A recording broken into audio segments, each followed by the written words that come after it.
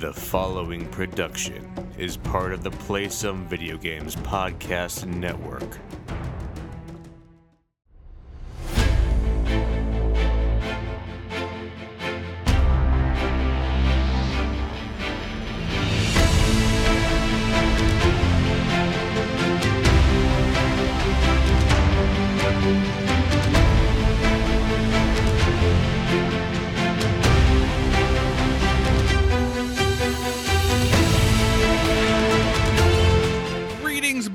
And welcome to Board with Video Games, the gaming podcast that strives for the right balance of coverage for games you play on your table and on your television. We're a proud member of the PSVG Podcast Network and thrilled to be part of the Dice Tower Network as well.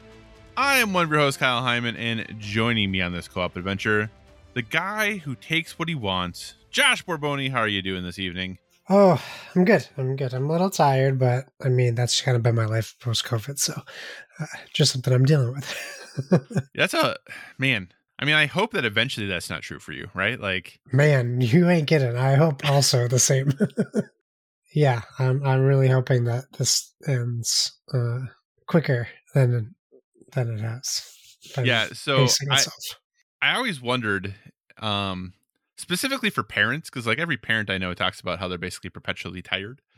I always wondered, like, like the COVID, of like being tired after COVID, like, does it feel different than just being tired as being a parent? Yeah, it's extra. Okay. Yeah, it does feel different. Because after once you get the kid in bed, like usually you get like a little bit of a surge of like energy / relief / like I want to spend some time like doing something I want to do, and now it's just like I can't wait to crawl into bed as soon as they're in bed. And that's no fun, because then your day's done and your body still needs to like wind down. So I'm just like lying in bed, right, hoping for sleep, but my brain ain't ready to sleep. Just the rest of my body is. So yeah, it's it is what it is. Good weekend though overall. Do anything with that lack of energy and low energy? Do anything fun or exciting at all? Mostly good weekend. Went to my nephew's birthday party yesterday. Took my son, and they had our cousin does a animal, like a reptile. Like the parties where they have a reptile guy come. Well, that's our cousin is that guy. Oh, okay. So my brother hired him to come out, and they brought out tegus and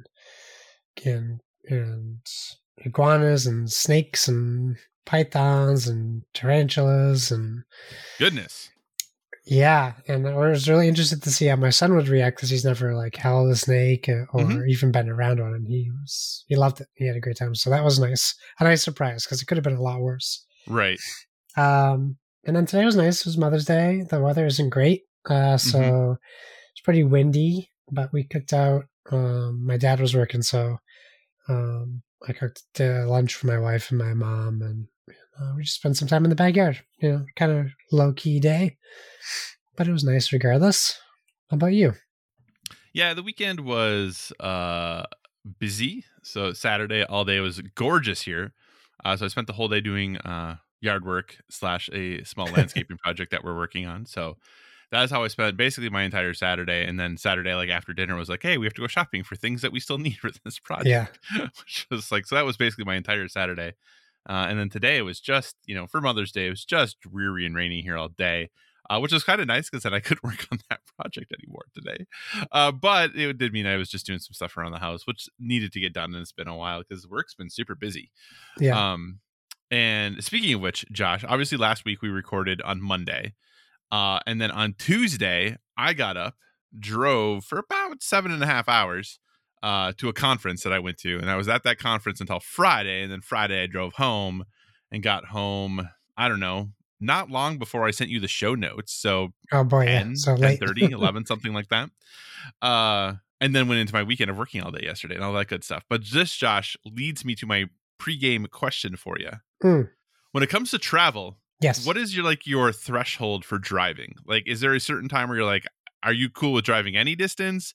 Is it like if it's over X certain number of hours that you like look for flights? Like, what does it come when it comes to driving, not driving? What are your thoughts on all that? If it's for work, I mean, it's whatever. If I can fly, I'd rather fly if it's for work. If, distance wise, I mean, I think it would have to be longer than a 6-hour drive for me to want to fly.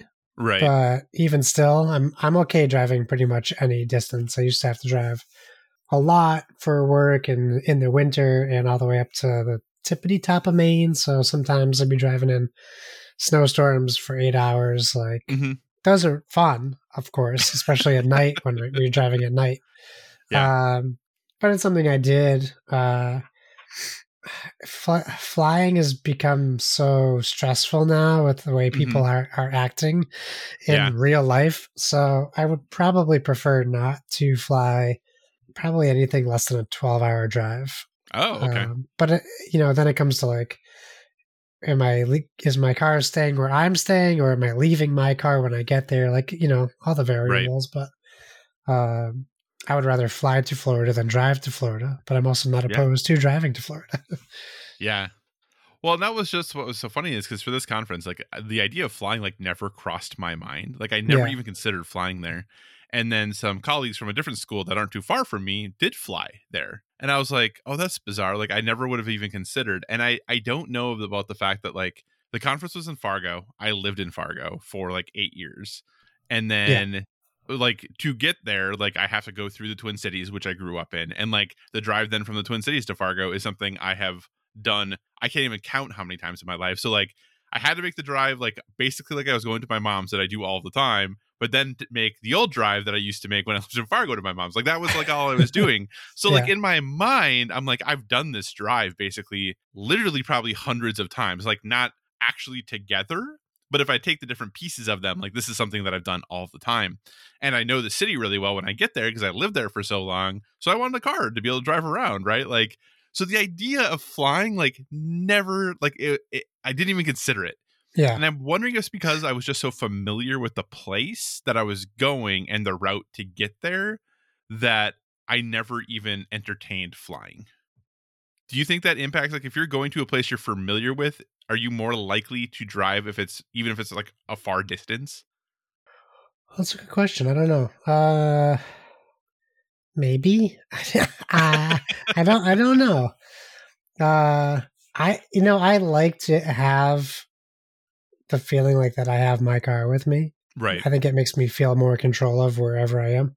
For sure. So I might prefer to drive in general. Plus, the added expense of like rental cars or public transportation and not being familiar with public transportation in the area you're in. So, I think I would prefer just to have that familiarity of my vehicle, whether I know the area or not. But I don't know that if I knew the place, it would change necessarily.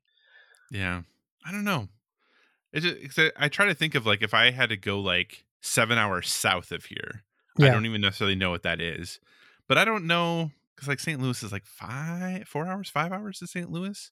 Like I don't know whatever's 2 hours south of St. Louis. I guess like I don't know if I'd want to drive there. Like maybe I would. I've driven to St. Louis a number of times, but I've never really driven further south than that. Sure. So then I'm like, would I be more likely to like just jump on an airplane and like Uber wherever I needed to go? Like if I'm not familiar with the roads and I'm going to have to be like looking at a map or looking up directions anyway, would I just rather have someone who knows it do it for me? Yeah, that's true. I think I would probably be the type of person to schedule a pit stop if like as a long like even if it was only like I don't know 7 to 12 hours, I might, because you're already saving based off like flight and now that you have to pay for luggage for everything. You might be saving a little bit in gas, not the way gas is now, but oh man, I spent pre-gas so much on gas. Oh man, I spent so much on gas. Yeah, and one day gas went up 25 cents in one day here, and I was like, "What? How did I not fill up yesterday?" What was I thinking? So yeah, I mean, in a situation where gas is lower, I would be like, do a trip, take a halfway, get a hotel, stay overnight, relax. If time is not an issue, right? Well, because a lot of traveling with Best Buy, so like I have a lot of travel experience, right? and I've done a lot of flying with him, so I'm also comfortable flying, but there's still a lot of headaches involved. Yeah. Pre and post flight. Right. Because, like, here's an example. Indianapolis is 7 hours from me. Would I drive to Indianapolis? I don't know that I would. Yeah, would you drive to Gen Con? That's what I was just kind of just thinking about. I'm like, would I do, or would I just fly? I feel like I would fly. And I don't know. And maybe it's just because, and especially with like Indianapolis, like obviously like get Uber, like that you don't have a problem with those things, right? Like Fargo's a pretty small town. Like, yes, they have taxis, yes, they have Uber, but it's not like the glut of it that it is like when you go to like major cities, where like it takes you 2 or 3 minutes to get a vehicle. It's not like that there. But yeah, I'm just wondering, like, would I drive to Indianapolis? I don't know that I would. Maybe I would. Maybe I'm just a big wuss because I've never driven there before, so I don't really want to, right? Like, every town that you go to or, like, big city that you go to, like, the feeling of driving in that big city is different, Sure. Like, driving in Chicago is very different than driving in the Twin Cities. I've done both of those, so I'm fine doing both of those, but I've never done it in Indianapolis, so maybe I don't want to. I don't know. Is driving in Indianapolis okay, Josh? I don't know. Is it? Why don't you know, Josh? I've driven in New York City. I don't like that. Well, it doesn't. I don't think. But it's pretty easy because they're all one-way streets. Just right. It's nothing compared to Boston. Boston's 10 times worse. Oh, is it really? Oh yeah, there's always construction. The maps are never right. If you take one wrong turn, it puts you like back on the highway, and you're on for 40 minutes until the next exit. It can be rough. Yeah. Well, there you go. Listeners, what's your limit for driving? How far are you willing to drive? When do you then start looking at flights? I would love to know because, I don't know. I was so shocked that like the idea of flying never even occurred to me. I had never once considered it. And everyone was like, why didn't you fly? And I was like, why did you fly? Like, it was just so bizarre. But anyway, with that, thanks so much for joining us this week, everyone. As always, if you have any feedback, questions, or suggested topics, hit us up at Board with VG on Twitter, or check out all the awesome stuff over on the Instagram, also Board with VG. We're proud to be part of the Place of Video Games podcast family, and we encourage you to check out all of the shows, like the PSVG podcast, the Nintendo Shack, PSXP, and Dollar Cinema. You never know when a new show might pop up, so be sure to stay tuned to all of your favorite PSVG podcasts to stay up to date. We're also a member of the Dice Tower Podcast Network, so if you enjoy our conversations about board games and would like to dive deeper into that world, we encourage you to check out the Dice Tower Podcast archive, as well as all of the other members of the network. No matter what type of board games you enjoy, there's a podcast on the network that's right for you. So with that, Josh, what have you been playing this week? Not much, Kyle, not much. Again, I'm still trying to get out of this funk, so I haven't really been motivated to play anything. I did try to start Trek to Yomi. I think that's what it's called, right? Yep. But I didn't realize it was all subtitled, and I didn't have my glasses with me. Oh, no. I mean, they were in the house. They were just a couple of rooms away. I just wanted they to weren't play sitting it. there. I just wanted to play it for a little bit before work. Right. On Friday. And so I did the very, very, very beginning, and then everything was, I was like, oh, I can't read any of this. I'll have to try to do this again. So I do intend to get back to that.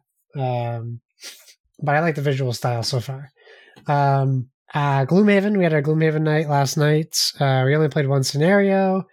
It was a boss fight, boss level, boss scenario, and it officially kicked off our end game for Gloomhaven. It unlocked a global achievement, which we need to do. I think we're guessing it's 2 more boss fights to complete, but we have 2 more. We'll say like notches on the banner. We have to add to that banner under the global achievements. So it pops up and it will say, I forget what it's called, the specific one, but there's a bunch of global achievements you can get after completing things.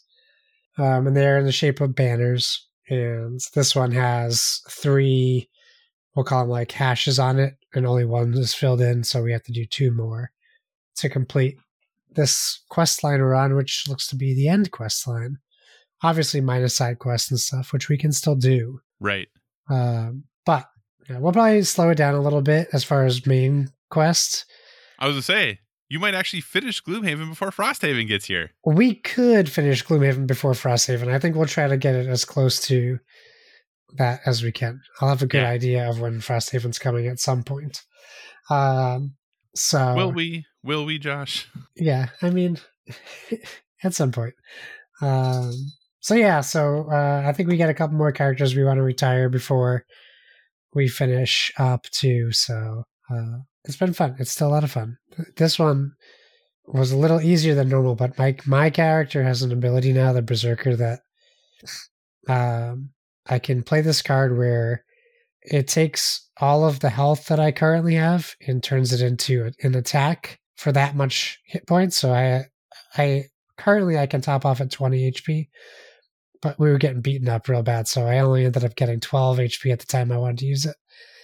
12 hit to attack, but after the attack you go down to 1 hit point. So and you lose the card. So it was a gamble. It worked pretty well, but not as well as I wanted it to. So I think the boss had 48 hit points. Dang. Okay. Yeah. So it was fun though. It was good. We successfully completed it, and in a good amount of time too. So we didn't spend all night getting me. I was the one I was most concerned about being tired, which I was, because I was up at 5:30 for work in the morning. Right. Which is always fun working on a Saturday. Oh, yeah, of course. That's what we all like to do. And then finally, I'm playing a game called Peglin. Are you familiar with this game? No, I am not, Josh. Tell me about Peglin. It's on Steam. It's early access. I believe it's early access. The name is like an amalgamation of two things, Goblin and Peggle. It is Peggle, but it's like Slay the Spire. It's a roguelite, but it even has like the very similar map. I think Slay the Spire has a map, right, where it has like a question mark or a treasure chest. Yeah. So it has the same map. And you're upgrading, instead of cards, you're upgrading your Peggles, your balls that you are launching, and you have waves of RPG type bad guys coming at you, like slimes and skeletons and stuff like that. So I completed the first map. I think it's called the Forest, and then I got my butt handed to me in the next map.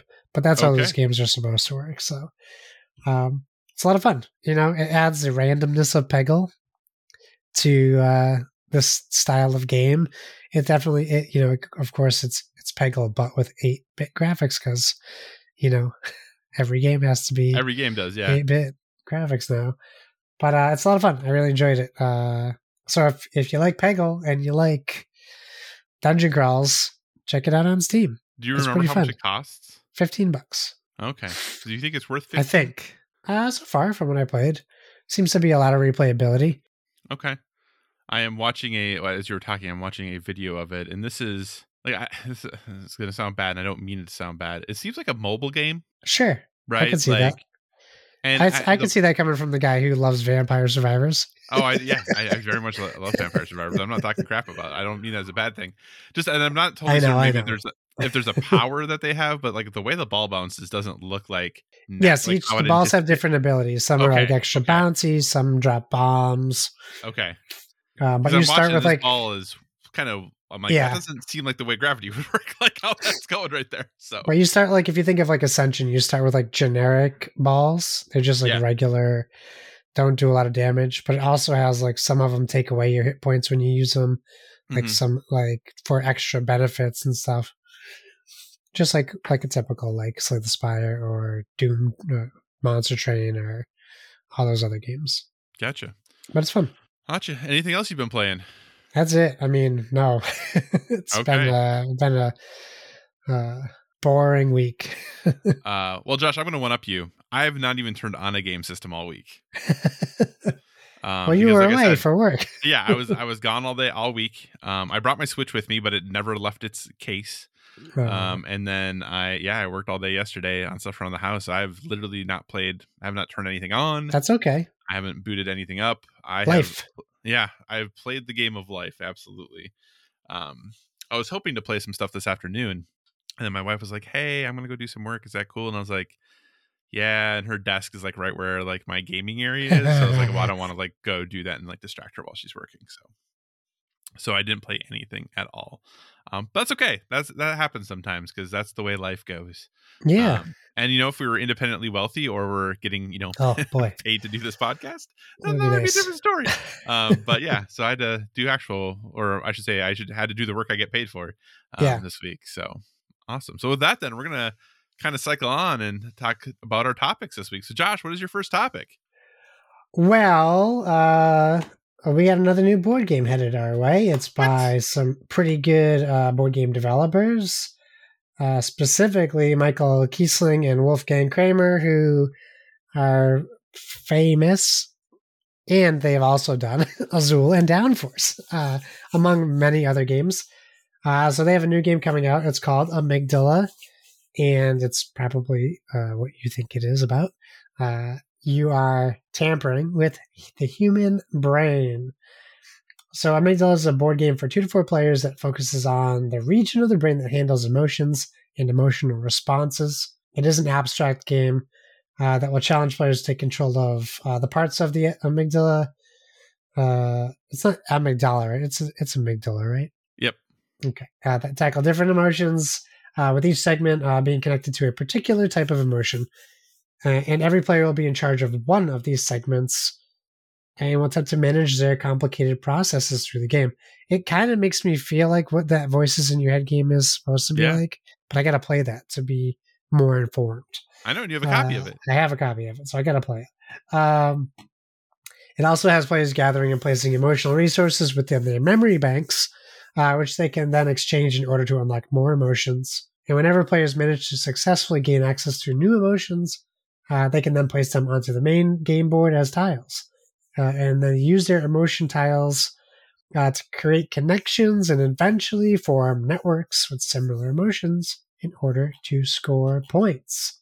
Besides scoring points through connections, you can also acquire points by having the most unlocked emotions within a single region of the board. But to receive those points, players have to place a claim tile belonging to that region on the corresponding part of the game board in order to collect the points at the end of the game.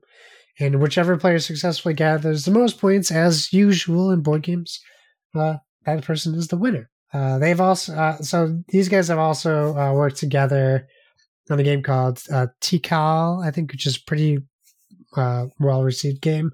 Yeah. And Torres, which is another abstract game about building castles. And Kiesling has also worked on other Azul games as well. I think Queen's Garden is the other one. So what do you think? Sound interesting to you? I think it seems pretty original. Yeah, it seems, the only art we have so far is what I assume is the box cover. Yeah. And it looks pretty awesome. Like the art looks nice. I always struggle when games are announced and they explain what you do in the game, because I really have a hard time visualizing or putting into like a vision exactly what words they're saying. Like everything they said and everything you read makes sense to me, but like the actual act of like, okay, well, how would I actually play this game then, and what would it look like, and is there just a main board, and do I have a player board? Like, how does all of that work? Those are the things I really, really struggle with. But abstract strategy games are something I enjoy overall. I think they're pretty fun. These two designers have, as you mentioned, done amazing games. Obviously, Azul, Tikal, but also like Michael Kiesling has done Heaven and Ale, which people really seem to like. And is a game I own that I haven't played yet. So that's in there. So yeah, I am interested in this. I assume this is going to crowdfunding. Is that true? I didn't see if it was or not. I'm not sure. Okay. So that's just the one thing I would wonder, is if this is being crowdfunded or not. Because if it was being crowdfunded, I would definitely take a look at that and at least, follow that if that's what if the routes that they're going. It's published by Game Brewer, and it doesn't look like any of their games have formally been Kickstarters. Okay. Or crowdfunding, so maybe they're just going to self-publish. Oh, okay. That'd be cool too. Yeah, I mean, I'm definitely interested. I'm going to keep an eye on this game. Like I said, those two designers are great. I'm always interested in a good abstract strategy game, so it is something that I will keep an eye on. What about you, Josh? Is this something you're going to rush out and pick up on day one? I mean, I'd have to see more for rushing out, but I think it seems like a pretty cool idea.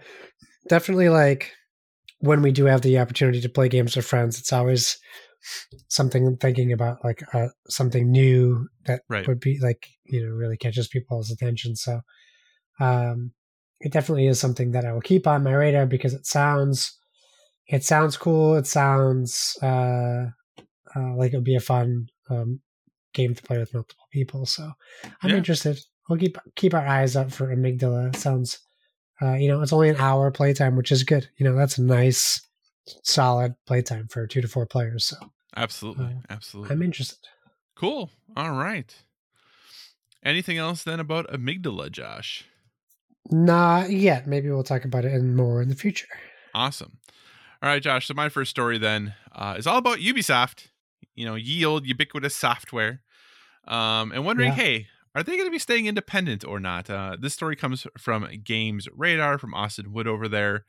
And it basically says that the Guillemot family, which founded Ubisoft, is reportedly looking to partner with a private equity firm to arrange a formal acquisition of the company in order to fend off external buyouts. That's according to a report from Seeking Alpha, which cites data from market news and analyst firm Deal Reporter, claiming that the Guillemot family wants to keep the reign of the company. The news is seemingly behind the 11% jump that Ubisoft share prices have seen today. This is 4 days ago. It's kind of when the story kind of broke. The Guillemot family currently owns 16% of Ubisoft shares and 22% of its voting shares. It would need to buy a good deal more than that. Goodness gracious, reading challenging today. It would need to buy a good more than that to gain control of the company, hence its apparent strategy to loop in a private equity firm. This news comes on the heels of separate reports claiming that Ubisoft has attracted buyout interest from other private equity firms, so much so that some current and former employees have come to believe the company will indeed be sold. These talks were said to be in the early stages, but specific firms including Blackstone Inc. and KKR and Company were listed as potential buyers. This follows comments from Ubisoft CEO Yves Guillemot, who discussed the prospect of a buyout offer at the company's February earnings call. This came during a white-hot period of deals and consolidation in the games industry, mere weeks after the double whammy of Microsoft buying Activision Blizzard and Sony buying Bungie, so it was unsurprising for the CEO to be asked about Ubisoft's stance on potential acquisitions. At the time, Guillemot, what am I doing? At the time, Yves affirmed that while Ubisoft can remain independent, the company would review acquisition offers. If today's report is accurate, such an offer may come internally. So obviously, Josh, last week we recorded on Mondays, so we were able to talk about Square Enix selling their Western studios to Embracer Group. Yeah. Ubisoft is a company that's kind of been floated out there by a lot of people thinking that they would be a company ripe for acquisition. What are your thoughts on Ubisoft being acquired? Do you think that's something that would be good for like one of the major players to do, like a PlayStation or an Xbox, number one? Yeah. Number two, if they didn't go that route, or if you don't think that's a good fit, what about potentially, staying third party, being snatched up by somebody like 2K or something like that? Or do you think their best bet is to, kind of stay internal as they are, let the Guillemot family kind of just take over and basically become, a private company instead of a publicly traded company?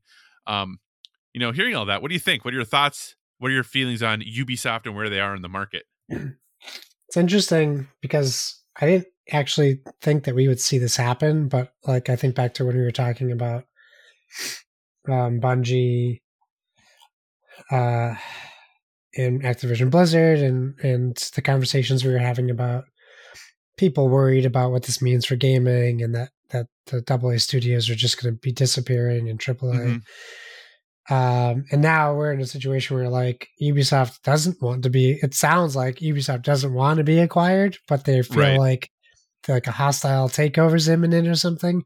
And I think in that situation, that is kind of scary, right? Like we don't want to see, if they want to sell because it's beneficial to them and that's their choice, more power to them, right? Like sell your company, go retire, get a house in Italy, whatever they do, and enjoy it. But like to see something where like you think about Elon Musk and Twitter and how he like threatened and then it ended up happening, you can't really feel good about something like that. So I wouldn't feel good about something like this if like Yves really didn't want to sell the company. But I also like Ubisoft, the company who is actively putting NFTs in their games. I don't feel too bad for you currently. Right. But I get that maybe it was like a last ditch effort to get more money, because maybe they are struggling, Mm-hmm. but they picked a bad time to get into NFTs now all of a sudden. Yeah. So I don't know. I mean, Ubisoft is one of those studios that we always talk about, like they're my favorite part of E3, or at least we'll call it Summer Games Fest now. Mm-hmm. I'm always interested to see what they have. They always have something interesting. They always have surprises. They always have games that are out of the box. Right. So I would be, I still don't think we're talking about like Microsoft or Sony buying them and then changing what Ubisoft is. We're not in that situation, but I still can't help but wonder like who would buy them and how much would that change? Especially if it was like a 2K or an Electronic Arts that bought them, I'd be more worried than like a Microsoft or a Sony. Yeah. Well, and this is just kind of, it wasn't that long ago, 2018, when Ubisoft fended off Vivendi, who was trying to kind of take them over because they had been acquiring stock and acquiring stock and acquiring stock in basically a hostile takeover bid. Yeah. And, at one point had owned almost 30% of Ubisoft stock. Yeah. And they were able to come to an agreement where basically Vivendi, sold off all of their interest in Ubisoft, and some of it went to Ubisoft, some of it went to the Gimos. I think actually part of it even was picked up by like the Canadian Teachers Pension Plan. So like Really? the Teachers of Canada actually technically I think own part of Ubisoft right now. Wow. And maybe that's changed since. I feel like that's what I remember reading, but it's just kind of interesting to think about the fact that a few years ago, they were like trying to do everything they could to stay independent. Granted, had that hostile takeover happened, things would have looked very different for the people in charge of Ubisoft at the time, right? But it almost seems like, hey, 2018, you were like, no, we really want to be our thing, and now you're like, well, maybe we're just gonna buy all of us, and we'll just really like stay like our own small thing, right? I would prefer that Ubisoft stayed independent to stay multi-platform. Like I really think that Ubisoft is most successful when they're putting games out everywhere. Yeah. And I think they're one of the few companies that truly has supported everything, right? Like they have supported Switch, they have supported Luna, and they have supported whatever Google's streaming was that I'm already blanking on. Stadia, thank you. Like of course. Like they have supported all of those things, right? They're on the Wii U on day one. Like they're a company that really does support gaming as a whole. And even though I disagree with their NFT stuff and their blockchain stuff, like that's not something I'm a fan of, they are a company that's constantly looking and pushing and doing everything they can to make sure games are accessible and available to people everywhere, which is something I appreciate. So if they aren't going to stay like independent and kind of go private and still do things, my preference would be that they were picked up by a 2K or something like that, even though it does seem very clearly that's not what they're interested in. Right. I do think, and I know others disagree with me, and I have no business acumen in this, but Ubisoft has a lot of employees, like a lot of employees. Yes. I think like more potentially than like EA and 2K combined, or close to that amount, right? And they're worth less than either one of those companies. Yeah. So I think that's kind of one of the things that makes it a big risk for a Microsoft or a PlayStation to purchase a company of this, is that, yeah, you need people, but are you really buying the company? Like, are you like buying the company to then move people to other things like in your other internal studios, right? Are you literally just buying the talent who could just walk away anyway, right? So right. That's always the tough thing of, they do have so many employees, and obviously have had a really hard time retaining employees and have had their own issues with workplace culture and negative things that have happened there. I want things to improve and change there, and part of me wonders if it will, if they become a fully private company, right? Because often these things come up because they impact shareholders, and you have to be public about those things. But if you're a private company, you don't necessarily have to be as forthcoming with that information. So I do wonder a little bit if that would be in the best interest of the company. But so yeah, Josh, what do you think we're going to hear about the next steps for Ubisoft? Do you think this is something that gets figured out this year still? I guess it really just depends on their motivation to sell. But I mean, I don't know. This seems more like a defensive thing. So maybe it's imminent. Maybe we'll see this happen this year. I mean, a lot of companies literally not literally, a lot of companies just started their fiscal year-ish. Yep. As compared to where we are in the year. So very true. Maybe not until next year, but maybe like this is when everything will start happening. Yeah.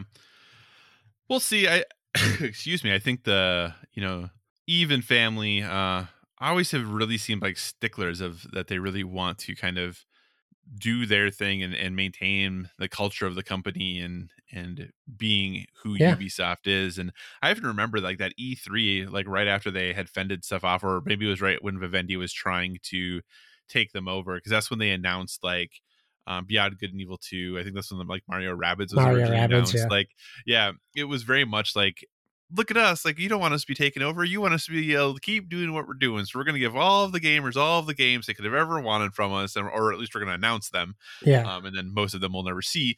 But yeah, it just, my view of Ubisoft then to my view of Ubisoft now has changed drastically. And I'm still someone who loves their games, right? I put a ton of hours into Valhalla, Phoenix Rising I put a ton of time into. Like it, man, I've just put so much time into their games, and Roller Champions, Skull and Bones.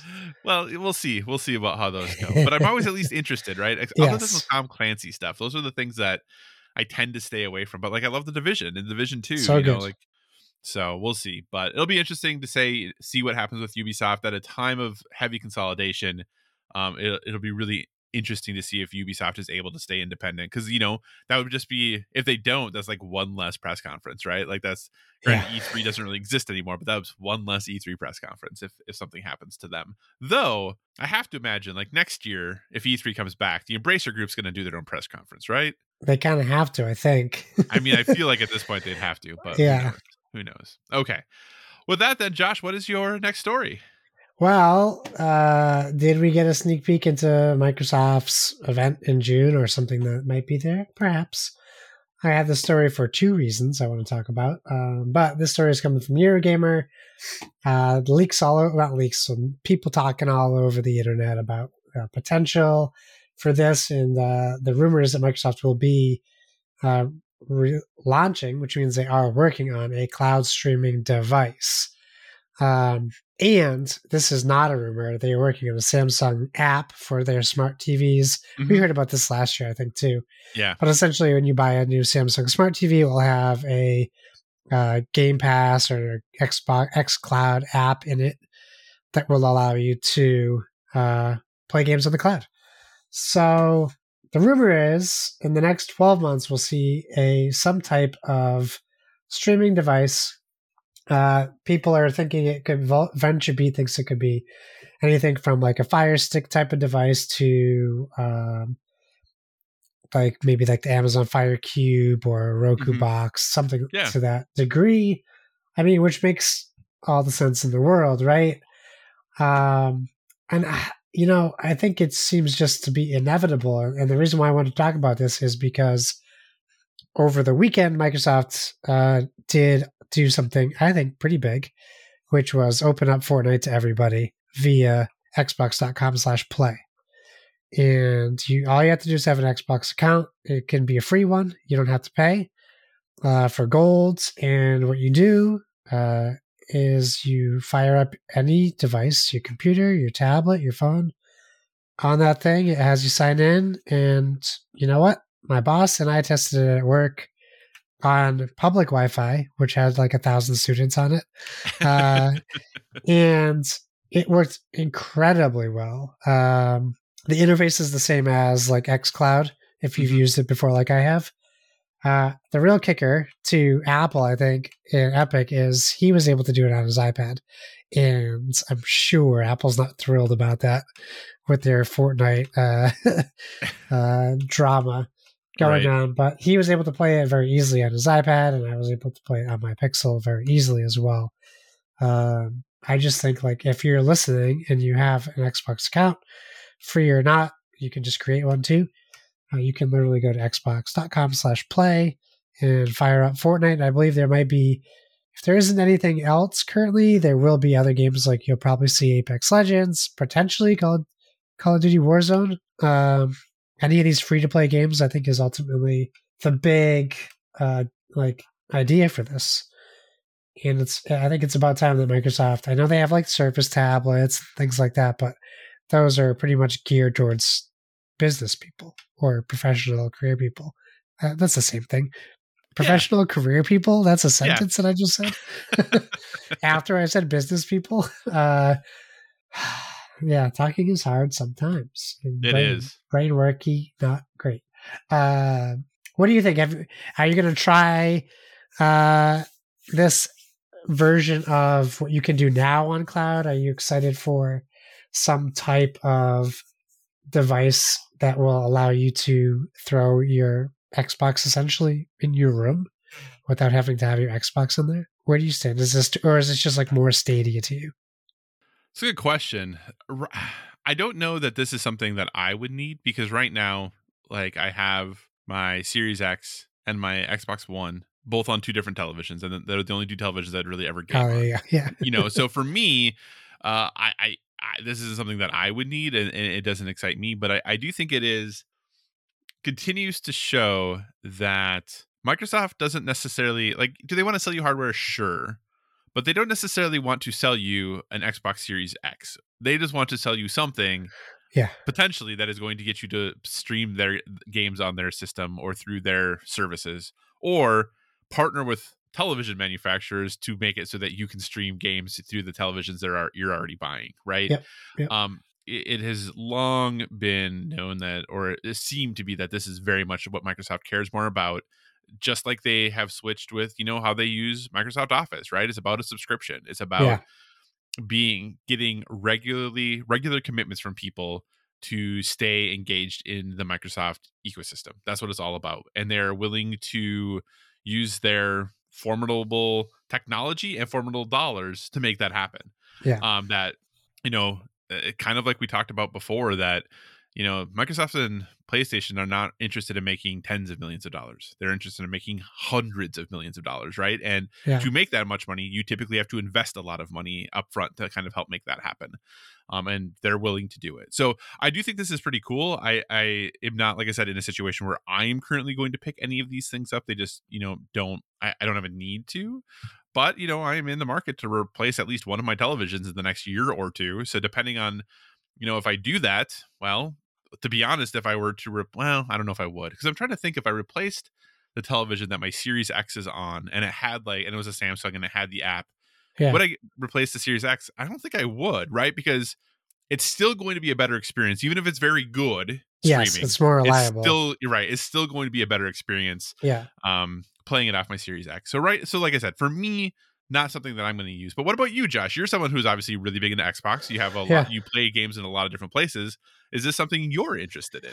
The portability is always this idea that I think is great until I realize how little time I even have to use it. And I'm not commuting on a train, which I can't even imagine you have a strong signal. I don't know if commuter trains have Wi-Fi in them now. They probably do, right?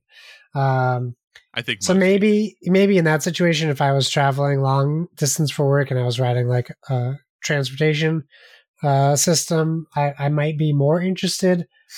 I like knowing that I have the option to do that. That is nice. Or being in a hotel if I'm traveling on vacation. Mm-hmm. That's a nice bonus to me, not having to bring a console with me. Not that I know some people do, but when I used to travel for Best Buy, people would bring their Xboxes and their PlayStations. This would be nice for people in that situation as well. And honestly, for me, I think the most I would use it for is showing off the tech more than using it. Look what you can do to other people and family members. But I do like that it is out there. I don't know that I would want a separate device like Amazon Fire Stick. If it was built into the TV, that would be cool. Or if they put an app out on the TVs that have apps on them, that would be more preferable to me. But I do like the fact that people who don't have Xbox consoles now have some form of access to Xbox games without that. And they can just use a Bluetooth controller for most of their devices. So it can be even a PlayStation controller. Right. Yeah. No kidding. So, okay, Josh, this is going to be where I'm going to sound real dumb, and people are going to be like, why are you even doing a gaming podcast if you don't know the answer to this? To do xCloud streaming, do you have to be connected to wireless, or can you do it off of 5G? I think you can be on 5G, but your phone's going to be warning the crap out of you the whole time. Okay. So Like, theoretically hey, possible, you're but using data. Yeah. you're using You all can the use it without data. Wi-Fi. Okay. So theoretically possible, but But yeah, it depends on your phone, probably, and definitely your carrier. right. Okay. I just didn't even know if you could. Because I just know that there are times, especially something I recognized this week at the hotel I was staying at, was that often I got a more reliable download if I just like switched off the hotel's Wi-Fi and just used my my cellular data was actually far more reliable and fast. So I just didn't know if that was something you could Well, do. I should say, I mean, when I used xCloud when it was out, when it was in beta form, you could use data. So I'll say that when I was actively using it, you could use like non-Wi-Fi, but they could have changed that to maybe stabilize it better. Obviously, wireless typically is going to be far better than that, or more stable at least. When you're, but if you're, I was just the train thing made me think of that of like, if there wasn't a Wi-Fi signal on the train or something, or if you were like traveling via car, could you just like sit in the back seat and play off your phone, like without like hooking up a hotspot type deal. So, but again, obviously that's going to be pretty inconsistent, but cool. Josh, do you think that we'll see this in June? Do you think that Xbox will share this at their show? Okay. Oh yeah, this will be a big thing for them, especially for if they can get it out for the holiday. Speaking then very briefly also of Xbox's June show. So the initial rumors that it's going to be a 90-minute show. Does that seem good for you? Does that seem 90 minutes seem long enough? I think that seems to be the average for Microsoft's show, I think. So that sounds fine. Gotcha. That's like 1/10 the runtime of the Game Awards, so it's pretty good. The zing of the day. Cool. All right. Anything else then about cloud streaming devices and Microsoft, Josh? No. And as we transition, I'm going to step to my right and just put food in my cat's bowl, and then I'll be right back. You transition and put that food out, and then that's great. All right. So for my second topic, we've kind of hit that point of the year, even though I haven't been gaming all of that much, where I'm enjoying what I'm playing when I'm playing things, but I'm also thinking of what's next, right? That's kind of... You're cheating on the game you're playing? Well, I mean, that's like one of the things about being a gamer that it's like, I feel like sometimes we get more hype for what's next than what's actually out, right? Like a game we're really excited about comes out, we're like, sweet, what's next? Like, I feel like we're kind of always in that newest, latest, best. Like, that's what we're always going after. So I was, on my long drive that I had, I was trying to think of, what upcoming games were out there. And I said, we should talk about that a little bit. Not necessarily, here's what game is coming when, Josh, but what 3 games, if you could pick 3 games total that you could just like have happen now, that you're like, I just get to play this game now, what games would those be? And this could be like any game, like this could be a game that's announced that we just don't have a release date yet. Like you could say, or doesn't exist. Well, I mean, it exists that we know that exist. No, it doesn't have to. It does not have to. Okay. Yeah. So we could say like God of War Ragnarok. That's fine. Like we know that game. We've seen that game. We know that game's coming. Like you could totally say that. Like you could also say, and we know that game is relatively soon, right? You could say the next Mass Effect. Like we know they're working on a Mass Effect, but we have no idea when we're seeing that game, right? Or you could say a game that like we've never heard of, but it's just a game that we really miss. Maybe you're like, hey, I really want a new Guitar Hero. Any of these things are possible. Really, just like if you could like will into existence 3 games right now for you to play, what 3 games would those be? So we will go back and forth. We will kind of alternate through them. Josh, what would be the first game that you would will into existence right now? That's like, I have an answer, but it's not like when you say will into existence, I feel like I should name something crazier. No, and it doesn't have to be, because mine are not crazy. If I could play tomorrow, I would love to get my hands on Dead Space Remake. Oh, okay. Tell me more, Josh. Why Dead Space Remake? It's just one of my favorite game experiences, and it's one of those. I think all 3 games that I would pick would be games that are going to be games that we've constantly wanted to have more of and just have never got it. Right. So, like Dead Space 3, we tried playing it a little bit. It certainly wasn't great. And you could tell like how much of a drastic change it was from the first 2. So, I've been waiting for a new Dead Space since Dead Space 2. And Dead Space 2 is fantastic as well. And everything I've seen, which is not much, for the Dead Space remake really just, it just looks like they're putting a lot of work into it. So I really want to play that game really bad. That's a good pick. That's definitely a good pick. All right, so Dead Space remake, Josh's first pick. My first pick, Josh, is a game that we know is coming, and this is probably going to sound like a really weird pick, but for whatever reason, this is the game that I don't know it's going to be the best game that's released still this year. This is a game that is supposedly coming out this year. It definitely doesn't have as much hype as other games do, but it is definitely a game that I am most interested in seeing if it's good or not. Because if it is good, this game could do really, really well. Like this game, it could sell really well. This is a game that we could be talking about for a long time to come. If it does poorly or is not good, I think there's going to be a lot of people who are going to be disappointed. But I think there's actually going to be another contingent of people who are going to be very happy about that fact. Interesting. And Josh, for me, that game is Hogwarts Legacy. Oh, this game is a game that we've talked about, kind of the baggage that it comes with this game and talking about this game. It is just such an interesting examination to me of taking an IP that is much beloved, created by someone who many people now malign, sure, and rightfully so. Yeah. And figuring out you have now this studio in between who's trying to make the absolute best game that they can. Like, and literally the game that like tons of people who are Harry Potter fans have asked for. Let me become a wizard at Hogwarts and like write my story. Like, let me do an RPG to become a wizard, like get my house, like let me do that. Right. This is a game that we ever, and like AAA quality, right? This is like all of those things that we have been asking for, but is it going to be good? Right. Like this is a game, like when we started PSVG in one of the first episodes, we talked about like, what is a game that you want, or like what game is it that, you know, like kind of your dream game? This was it. This was the thing I named. I wanted a full AAA in-depth Harry Potter RPG. And now that it's so close, I really want to see what this thing is. Yeah. And like I said, if it stinks, so be it. At least I got the chance to experience it and realize, well, maybe this thing can't work the way I thought it would. But if it's great, I'm going to be so excited. So just because it is something I've wanted for so many years, and like I said, you could go back and listen to the original PSVG podcast, like archives, like it was, I literally think one of the first 10 shows we did, we had this conversation. This was what I talked about. So for me, though it might seem odd, a game that I'd play right now today if I could, it would be Hogwarts Legacy, because I want to see what is the result of this dream that I had. Is it a good dream or is it a nightmare? What's going on here? That's what I want to find out. So Josh, then, what is your second game that you'd will into existence if you could? Well, it's another game that there's been rumors about it being a thing for, I don't know, 7-8 years. And Silent Hill is the game I want.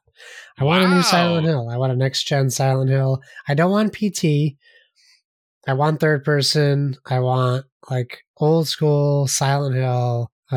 Continue the story if you want. Remake it if you want. I want that game that so many people's hands have touched and they just can't get it out. And if we're just pulling it, this is that like whatever, I want the Guillermo Hideo game. That's the one I want. But not PT. Silent Hill. A lot of horror, Josh, that you were kind of sticking with. What is your history with the Silent Hill? Have you played all the Silent Hills? Like, where are you with that as a franchise?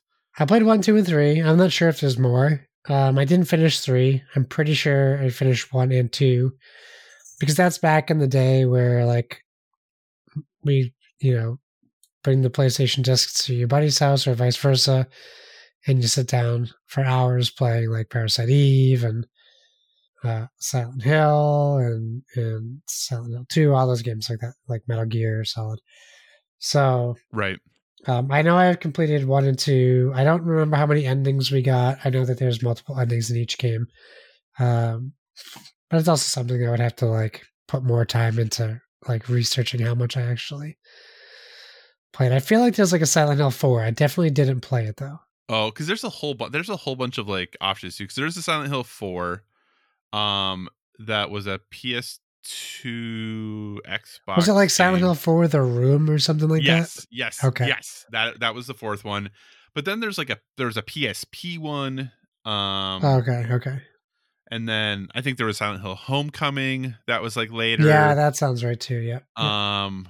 And and maybe one or two more after that. But yeah, I mean, there's been quite a few Silent Hill games beyond the first three. I think the first three are definitely what most people associate with the series. Like that's what I think most people think about. I've played the first two. I never played the third one even, I don't believe. Because the third one that it's a teenage girl? Yes. Yeah. Yes. Okay. So yeah, so I've played the first two and I never actually played the third one. So I only really have played two of them. But yeah, there's been a whole bunch of them after that. Do you think these rumors have been around forever? Do you think Silent Hill is coming back, Josh? I can't imagine they would not put a Silent Hill game out. They know people want it. They know it would sell. It could be bad. Right. It could be like Metal Gear Survive. It would sell because people want it, and they don't know. Like now, if it's bad, they won't be able to make another one because people just won't pay attention anymore. But right, I'm just so surprised that they haven't sold the rights or sold their company. Like I'm just really surprised that it hasn't come out. And I don't really have like a lot of faith in Konami right now anyways. Yeah. They haven't had a great track record in the past 10 years. So who knows? I'm still waiting for Street Fighter versus Tekken not from Konami, but from who? Yeah, it's Konami Tecmo, right? Who had Koei Tecmo? Koei Tecmo, not Konami. Okay, there goes me being a accidental racist. Is that what it is? Wait, because are you talking about Tekken in general? Yeah, Tekken is Namco. Is it Tekken? Is it Tekken Namco. Bandai Namco? Yeah, it's Bandai Namco. Okay. Pardon my my brain isn't functioning properly. No, it's okay. It's okay. So trying to keep all that stuff straight. My goodness gracious, there's so much of it. Yes, I mean I'm a fighting game guy, so I should have known better though. Yeah. So I don't know. I mean, I want to see it. I want to see it. I hope they're working on it. And if not, I hope someone else will work on it in the future. Yeah. Would you be fine if it was Bloober Team? Because there was that rumor too that Bloober Team was Yeah, I'm okay with Bloober Team. I thought the medium was okay. Okay. Definitely as close to Silent Hill as we're going to get, at least for a little bit. Okay, Josh. My second one is a game that is announced. We know it's coming. It's quite a ways away still. But when I think of just having fun, right? Like this isn't a game necessarily that I think is going to rewrite or redefine gaming in any necessary way. I think it's going to be it's a sequel. I think it's going to be iterative of what we've seen before, take some lessons, make some changes. But I don't think this is going to be a game that is going to redefine the way we think of open world gameplay. But I do think it is a game that the other two that have kind of been in the series I've really enjoyed. The gameplay itself is amazing. The music is great. The characters are fun and interesting, and the writing for this series has been very good. I think most people, like when they think of the open worlds themselves and the things you do in the open worlds, pretty paint by numbers as far as that stuff goes. But and it is a character that I have started to like far more than I ever thought I would. That's Spider-Man 2, Josh. I really like playing the Spider-Man games. They're just so fun. Like nothing really feels to me as good as those games do when it comes to just traversing the city, getting to your next thing, having the fights, and the mechanics. Everyone's like, oh, it's just Arkham games, but it's way more than that. Yeah, it feels so different than that, and how you use your abilities and your powers and your gadgets, like all of that kind of plays into it. I think that the writing for the series has been very, very good between Spider-Man and then between Miles Morales. Like they're really setting themselves up to be able to do some really interesting things moving forward. And I know there's a contingent of folks that are kind of over superhero things. And to be honest, like I was talking to my partner because next weekend is our anniversary. We were talking about what we were going to do, and I'm like, well, we could go see Doctor Strange. And she was like, oh my gosh, I completely forgot that movie even came out. Right. Like I think there might be some fatigue setting in, right? Like people talked about Moon Knight, but people weren't like talking about Moon Knight, if you know what I mean. Yeah. But this is just a game that I'm really looking forward to, that I kind of anticipate what I'm getting. If they totally change it up, I'm going to be okay. But if it's more of the same, I like what that same thing is so much that I'm totally cool with that. So for me, if I could play it right now, Spider-Man 2, whatever it's going to be, whether it's taking turns between the different spider peoples or it's just a one person, like whatever they want to do, like I trust them to do what they think is best. And with how good those other two games ran, I'm really interested to see what they can do with this, doing it just as a PS5 game. So Yeah, Nice. Spider-Man 2. That's my second one. Josh, what is your third and final pick for a game you could will into existence now if you could? Well, keeping in line with the remake theme, I want to be clear too. Like, I want like Resident Evil 2 remakes, quality remakes, or even like reinvention. Like, you can still take the same game, but maybe change it a little bit, but maybe keep the things that worked intact. I want a remake of Super Mario RPG Legend of the Seven Stars. Wow. Okay. Tell me more, Josh. It's one of my favorite games I've ever played. It still holds up. I have it on my SNES Mini. You know, it didn't come with it, but I have it. Yeah. And I just, it's one of those games that really made me reevaluate RPGs. Like, I was like, they're not for me when I was playing this, like around this time. And I just remember playing this whole game through and loving every minute of it. And then during the beginning of COVID, when I was working those 24-hour shifts, and I brought my SNES Classic, I started playing this again, and it was great. And I had a great time, and I didn't think it was going to hold up, and it really did. So I really want to play this game again, and I don't want to just play it on the NES Online or SNES Online. I want it like Mario Rabbids got really close to having the same feeling as I did when this game came out, but I want that. I want those Mario Rabbids graphics and a remake of this game with it. Okay. That is a great pick, Josh. Thank you. Before I do my last one, yes. Do you have any honorable mentions or other games you would consider, or like just kind of off the cuff games you'd be like, yeah, I'd be down for that? Yeah, I mean, we're still waiting for a Spec Ops sequel. I would love another Spec Ops game. Not even a sequel necessarily, just like a new take on Spec Ops. Yeah. I still think Siphon Filter and SOCOM could come back and be successful. I was excited for possibly Parasite Eve and Dino Crisis, but we got two games that are definitely not those games, but definitely are similar to those games. Right. I can't wait for Fable. I hope we get to see some gameplay of Fable in June. I mean, we're going to, right? We're seeing Fable gameplay in June. I don't know. I have no idea how far along they are. We might not see any gameplay. I thought we were going to see it at the Game Awards, but we didn't. Yeah. So who knows? Yeah, I mean, there's a bunch of stuff that like Mass Effect, I'm going to not be excited and just hope that I lower my expectations and it's good. Dragon Age 4, can't wait to see the potential Metal Gear remake. That could be really cool. Who knows? There's so many things out there. What about you? Before your third pick.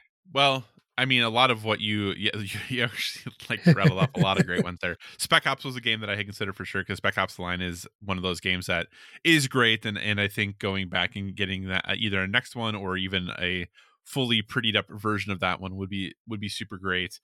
Oh man, another one that I had considered was getting a remake a la Final Fantasy VII remake of Chrono Trigger. Oh, wow, that would be interesting. Yeah, just like really taking the time to kind of update everything. Now, I know for some people that are going to say like, no, we don't need that. And I don't think we do, but keep in mind the original Chrono Trigger would still be there for you to play. Right. But I do think that it would be kind of interesting to take that game and give it all the TLC that, Final Fantasy VII is seeing. Because I do think that Chrono Trigger is a really special game that people talk about and remember fondly, but for whatever reason just doesn't seem to get the, I don't want to say respect, but the industry itself doesn't seem to do much to prop it up, right? Like we had Chrono Trigger and Chrono Cross, and what have we had since then, right? Well, we got Chrono Cross like remake, which upgrade, remaster, whatever, or I should say remaster, like which wasn't even super great apparently, in comparison to the original Chrono Cross, and yeah, I feel like that series gets disrespected quite a bit. So those were kind of like a couple of them that jumped out at me big time. As far as another future game goes, I would say whatever. I mean, Infamous is something I would really like to come back. Okay, I'd love to have a new Infamous. I know if you join our Discord, there's a lot of conversations. Do you need Infamous if you have Spider-Man? That's why, like, I say Infamous because I know a lot of people really want Infamous, and I think it is different enough. Like, it is another really cool traversal game. Like, getting around the city and that was pretty great, especially in Second Son. Like, for that, even the shortcomings that game had, like the traversal in that game was great.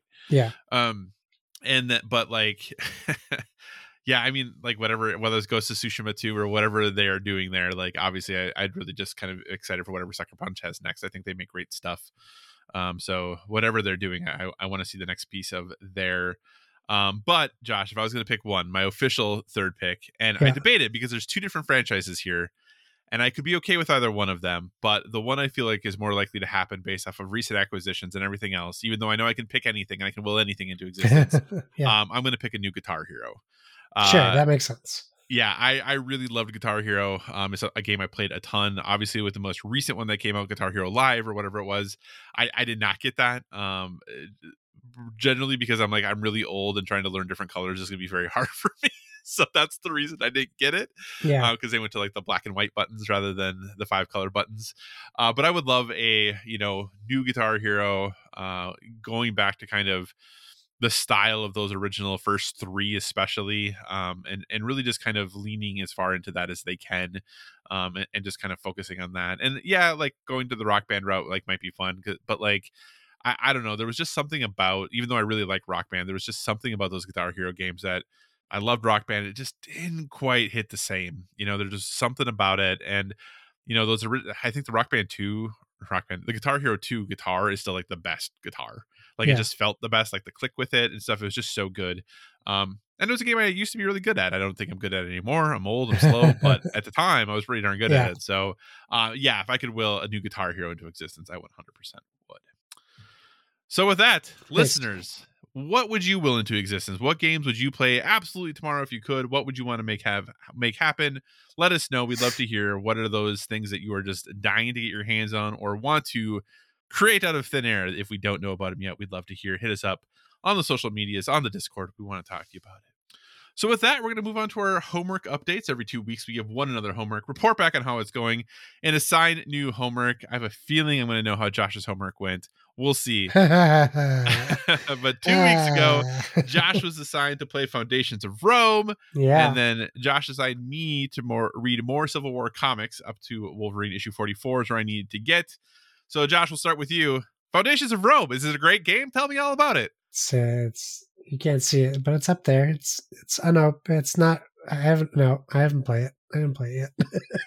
You even had a game night, Josh. I know you played Gloomhaven, but yeah, I mean, you could easily play Gloomhaven and Foundations of Rome on a table next to each other. What's the problem? We started playing Gloomhaven at 8:30 p.m. That's what the problem is. That is a good problem. That's a really good problem.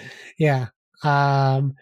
Yeah, and we would have just played 2 Gloomhaven scenarios in that situation if we played more. Yeah. Yeah, I know. I really want to play it. It's still first in the list to play at home when we get time, and I don't know what it is. Well, I do know what it is. It's COVID, post-COVID blues. Also, this weekend, not a great weekend. Mother's Day weekend. Next weekend, I have a birthday party Saturday and a birthday party Sunday. What, Josh? Why are you so busy? I don't know. People having kids and too many kids, but they're all there on kids' birthday parties. There's too many children. Yeah. So hopefully, and we have to try to find time to see Doctor Strange. So hopefully, closer to the end of this month, we'll be able to get a game night with my wife and I where we can sit down and play Foundations of Rome. That will be the first game we play. And I will play it. I just don't know when. Okay. Well, that's good though. That's good. That's good. All right, Josh, it's okay that you didn't play it. I know playing board games is challenging. I did read more. Yeah, well, I know it shouldn't be, but it is. I get it. I did read more Civil War comics, but not as many as I should have. I only read like 3 more. So, yeah, I actually was like super stoked to go on to this conference because I was like, this is gonna be great. I'm gonna be able to like hang out in the evening. I'm just gonna sit down. I'm just gonna bust through all these comics that I'm gonna get way farther than Josh expects me to.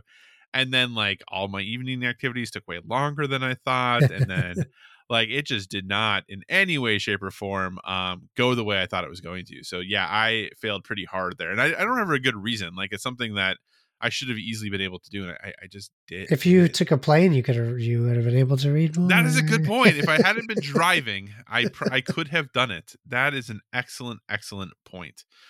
Okay. So, Josh, we both failed. It's okay. We'll dust ourselves off. We'll pick ourselves up. We'll get back. Yeah, why not? Okay, Josh. I see that you've already put in my homework. I so did, let me yes. ask first, have you played this game at all? Because you didn't talk about it. No, I haven't played it. I've watched people play it, and I installed it. I just haven't. I got the notification you installed it. So yeah, I just haven't played it yet.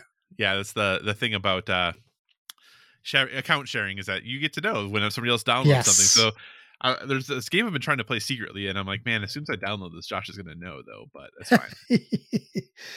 Yes, okay, I will know. Okay, Josh. Well, your homework for 2 weeks from now is actually a game you attempted to start but did not start officially, and that is Trek to Yomi. This is a game that apparently I was a fool and took it in our fantasy critics draft. Yeah, apparently style over substance. But yeah, I blame Devolver. They really never. Which I shouldn't, because they have had some misses as of late. So yes, so I guess it's not the seal that it needs to be anymore. But Josh, you need to play Trek to Yomi in the next 2 weeks. You definitely don't need to finish it. Play as much as until you're no longer having fun. If you're having fun, keep playing, obviously. But if you're like no longer having fun, you're welcome to quit at any point. Okay, that's good to know. So that's your homework. What's my homework, Josh? You need to play Blood Hunt. It is free-to-play battle royale game. I know it's on PlayStation. I don't know if it's anywhere else. I want you to play this because, well, I know it's free-to-play, and I know that you were looking for other things to play besides Overwatch, although now I know that you kind of can just play Overwatch too. But I watched a little bit of this before I recommended it, and it just seems very unique. It seems very cool. It's third person. You can play cooperatively. I don't know if it's mandatory that you're on a 3-person team or not, or if you can play single. I didn't see like the main hub for selecting game matches, but it looks really cool. Vampire abilities. There's like NPCs that are just civilians where you can drain their blood to get health back.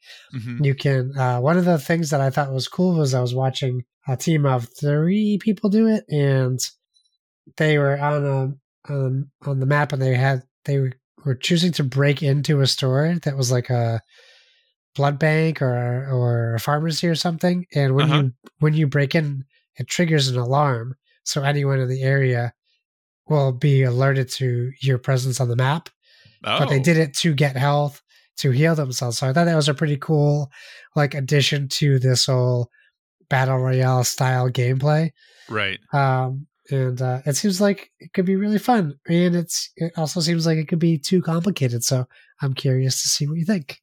Yeah, this was on my short list of things to download. I wanted to play this, so now that you have indicated I should, maybe I will be successful and get my homework done this time, and I will play it.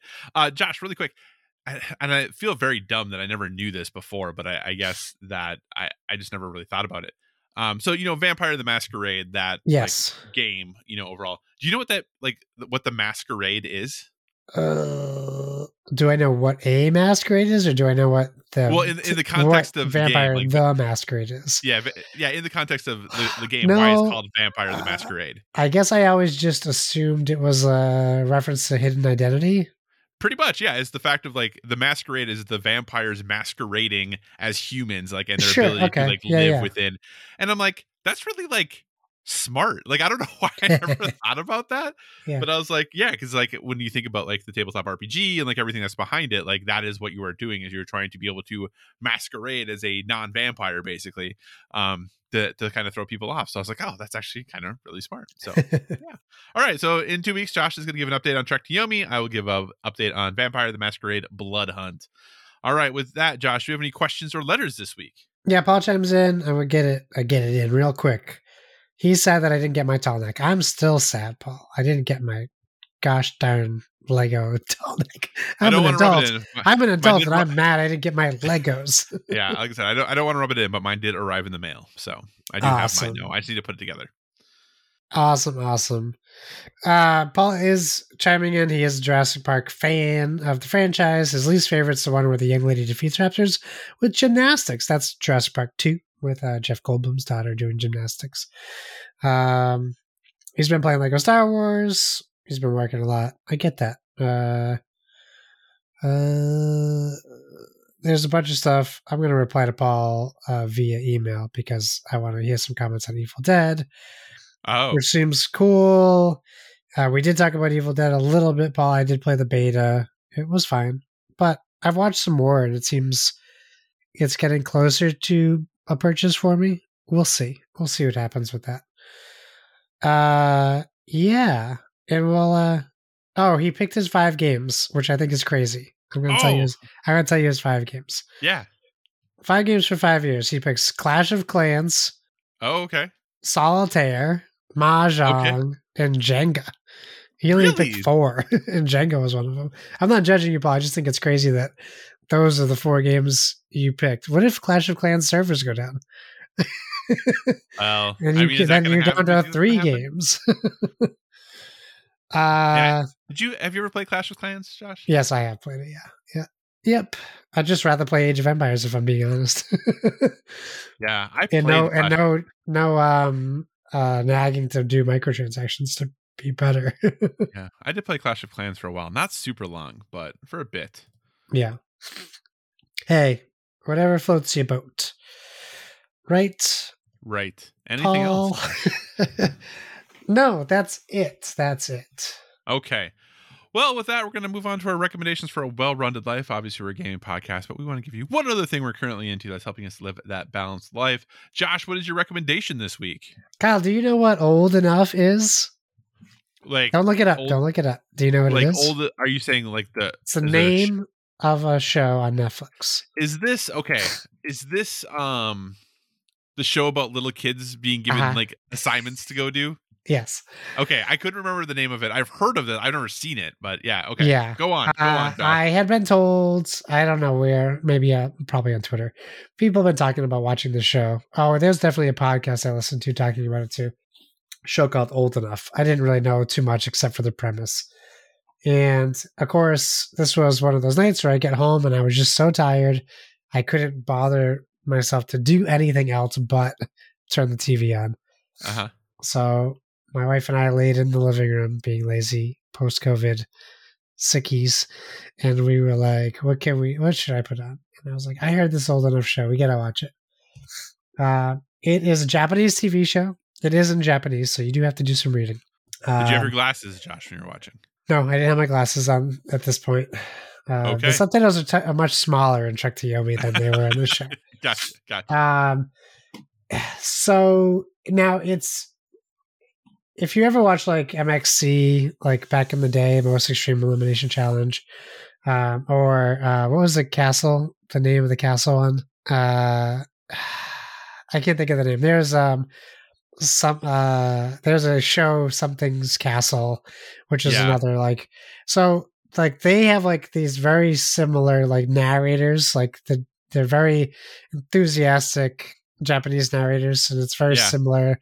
I get vibes watching this show for that, but they show at the beginning it looks like it's a compilation. This must be a show that's on in Japan all the time, because the episodes on Netflix, the first episode's from 2017, but the second episode's from 2008, and then there's one from so they're kind of weird when all they do that. over the place. It's so weird when they do that. But what this show is they take these parents who kind of want to be on the show, and they give their child a task to complete that they are far too young to be doing, which is why the show is called Old Enough. Now, as a parent, if you want to feel like everything you've ever done is inadequate, watch this show. And it's kind of funny. The first 3 or 4 episodes I was really enjoying, and then I started crying after. Oh man. Because I'll explain it. So these tasks are typically leave the house on your own and go to town. Now it's obviously it's in Japan, so all these places are very historical and right, and it's not like the city. So it's not like I'm sending my kid out to go across, traffic, but there are times where they have to deal with traffic as well. But right. They'll give these kids a lot of tasks. Like some of them, like leave the house, go to the market and get something here, go to the florist shop and get something here, go to this place and get something here, and then come back home. But these are children, and in almost every show I watched, the kid was 2 years old. Are you serious? Sometimes they're 4. Oh, man. I think 4 is like the oldest I saw. Okay. A 2-year-old child to go out on their own, to be able to know what streets to go down, right? Know how to talk to people, pay with money in a lot of cases, and find their way back home. It's insane. So the first like 3 or 4 episodes, genuinely just like kind of like you're just trying to figure out what the heck you're watching and like just being impressed. And then like I think by episode 4, one of the kids starts crying because they like something happens, and they feel so bad, and I just started crying watching that kid because they're by themselves. Yeah, there's cameramen around them. There's cameramen everywhere, but it's just this 2-year-old crying in the middle of the street, and no one there to console them. And they have to get their stuff together. They gotta get their wits and their courage and their spirit back together and complete their task. No one's telling them to complete it. I think almost every kid except for one completed all their tasks. Dang. Okay. I was so just I couldn't. I don't even want. There's one thing with a kid in apples, and it's just so sad. But the kid tries harder than anyone to complete this task. And I can tell you that sincerely, I have never seen someone try to complete a task as much as like this kid did. But when those kids start crying, man, I can't do it. Josh can't handle it. All right. Oh man. I've heard this being bandied about. I didn't know if I had the strength to watch this show though. How long are the episodes? 10 minutes long. Okay, so they are very some short. of them are 20, but the first like they range from 10 to 20 minutes long, so it's easy watch. Okay, we'll see. So that's Old Enough on Netflix. Josh, I have 2 recommendations, but they're both very brief. Number 1, even if you're not an NHL fan, I really encourage you to check out the NHL playoffs this year. They are so chippy this year. These teams, I watched multiple games, and like in multiple games, I have seen like 4 players for one team like in the penalty box. Like these, oh man, they are not messing around. And playoff hockey is always slightly different. Like it seems that the refs like hold their whistles a little more, like they let the players play. There definitely, I think, is a lot more, hey, if I hit you hard now by game 7, you might be really tired. So like this happens like in the playoffs with hockey much more. So even if you're kind of a casual hockey fan and you have not been checking out the NHL playoffs, I encourage you to tune in. Some really, really interesting games so far. Just, man, it's been a ton of fun. Evened it up today. Yeah. And it's been a ton of fun to watch the NHL playoffs this year. But then my real, I don't want to say that this wasn't the one, but my one I had planned on doing is a show that I'm watching it on Hulu. It's an ABC show that has wrapped up its first season last month, I believe. Wrapped up its first season last month. Had a mid-season premiere to big critical acclaim, and that is Abbott Elementary. Ah, yes, I've heard about this. So basically what it is exactly what it sounds like. It is a mockumentary sitcom about a group of dedicated teachers in a Philadelphia elementary school, and they have a pretty inept / tone deaf principal, and they're just trying to get by with almost no school funding and the challenges that they face every day of being teachers. It probably would be no surprise that one of the executive producers for this is Randall Einhorn. Randall Einhorn also directs like the first 5 episodes. He directed like 15 episodes of The Office and was like the cinematographer for like the first like 5 or 7 seasons of The Office. Like, so you can definitely feel his fingerprints on this. So if you're a fan of The Office, because they are going to have like those talking heads and like those sorts of things definitely happen in the show. But Quinta Brunson, who plays the lead in it, is the person who created the show. So it is really, really interesting. I will say the first 2 episodes aren't, I'm not saying they're bad by any means, but they definitely are like laying the groundwork for you to understand who the characters are. Yeah. And then that way, like once you get to like the 3rd and 4th episode, their personalities and the way that they act and the way they do things like really starts to take off. So like I said, I'm not saying they're bad at all, but they definitely, like the first episode definitely feels like a pilot, that you are getting introduced to these characters. There's some funny things, but you can definitely tell that a lot of table setting happens in those first 2 episodes. But I think that's actually to its advantage, that it's not like the first 10 episodes or like the first whole season. Like it's just a couple episodes to get things rolling. And then after that, things kick up pretty good. Like it's a pretty enjoyable. It's only 13 episodes for the first season, so pretty short. It got renewed for a second season, so it will be coming back. But if you're looking for, some elementary school comedy because of the topic, not that the jokes are elementary school, check out Abbott Elementary. Like I said, it's on Hulu, but it's an ABC show, so kind of anywhere you can watch ABC, you can see it. Cool. So with that, Josh, what do you say we wrap this show up?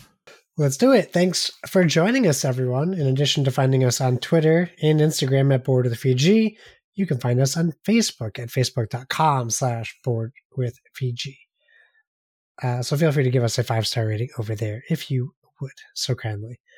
Also, if you want to communicate in the more long form or you're just not feeling social media, please feel free to email us at boardwithvg@gmail.com.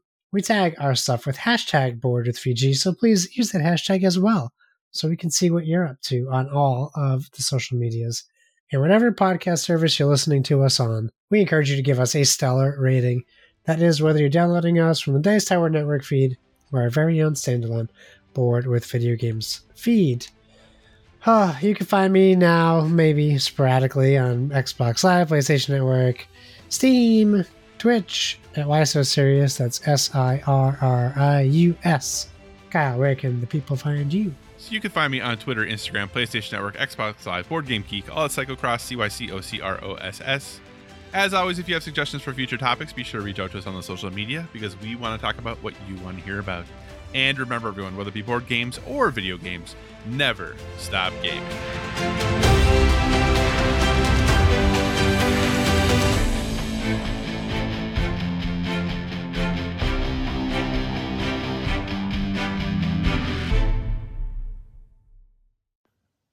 Kyle. Josh. Sounds like Rost. I just wanted to send you a little message. I believe you've known each other for quite some time, but you've never met in person. Well, as an outsider, I understand that. But keep training. Keep focused on each other. Have each other's backs. And keep broadcasting that podcast. You're doing God's work. All right, guys. Take care of yourselves. Best of luck. Rost.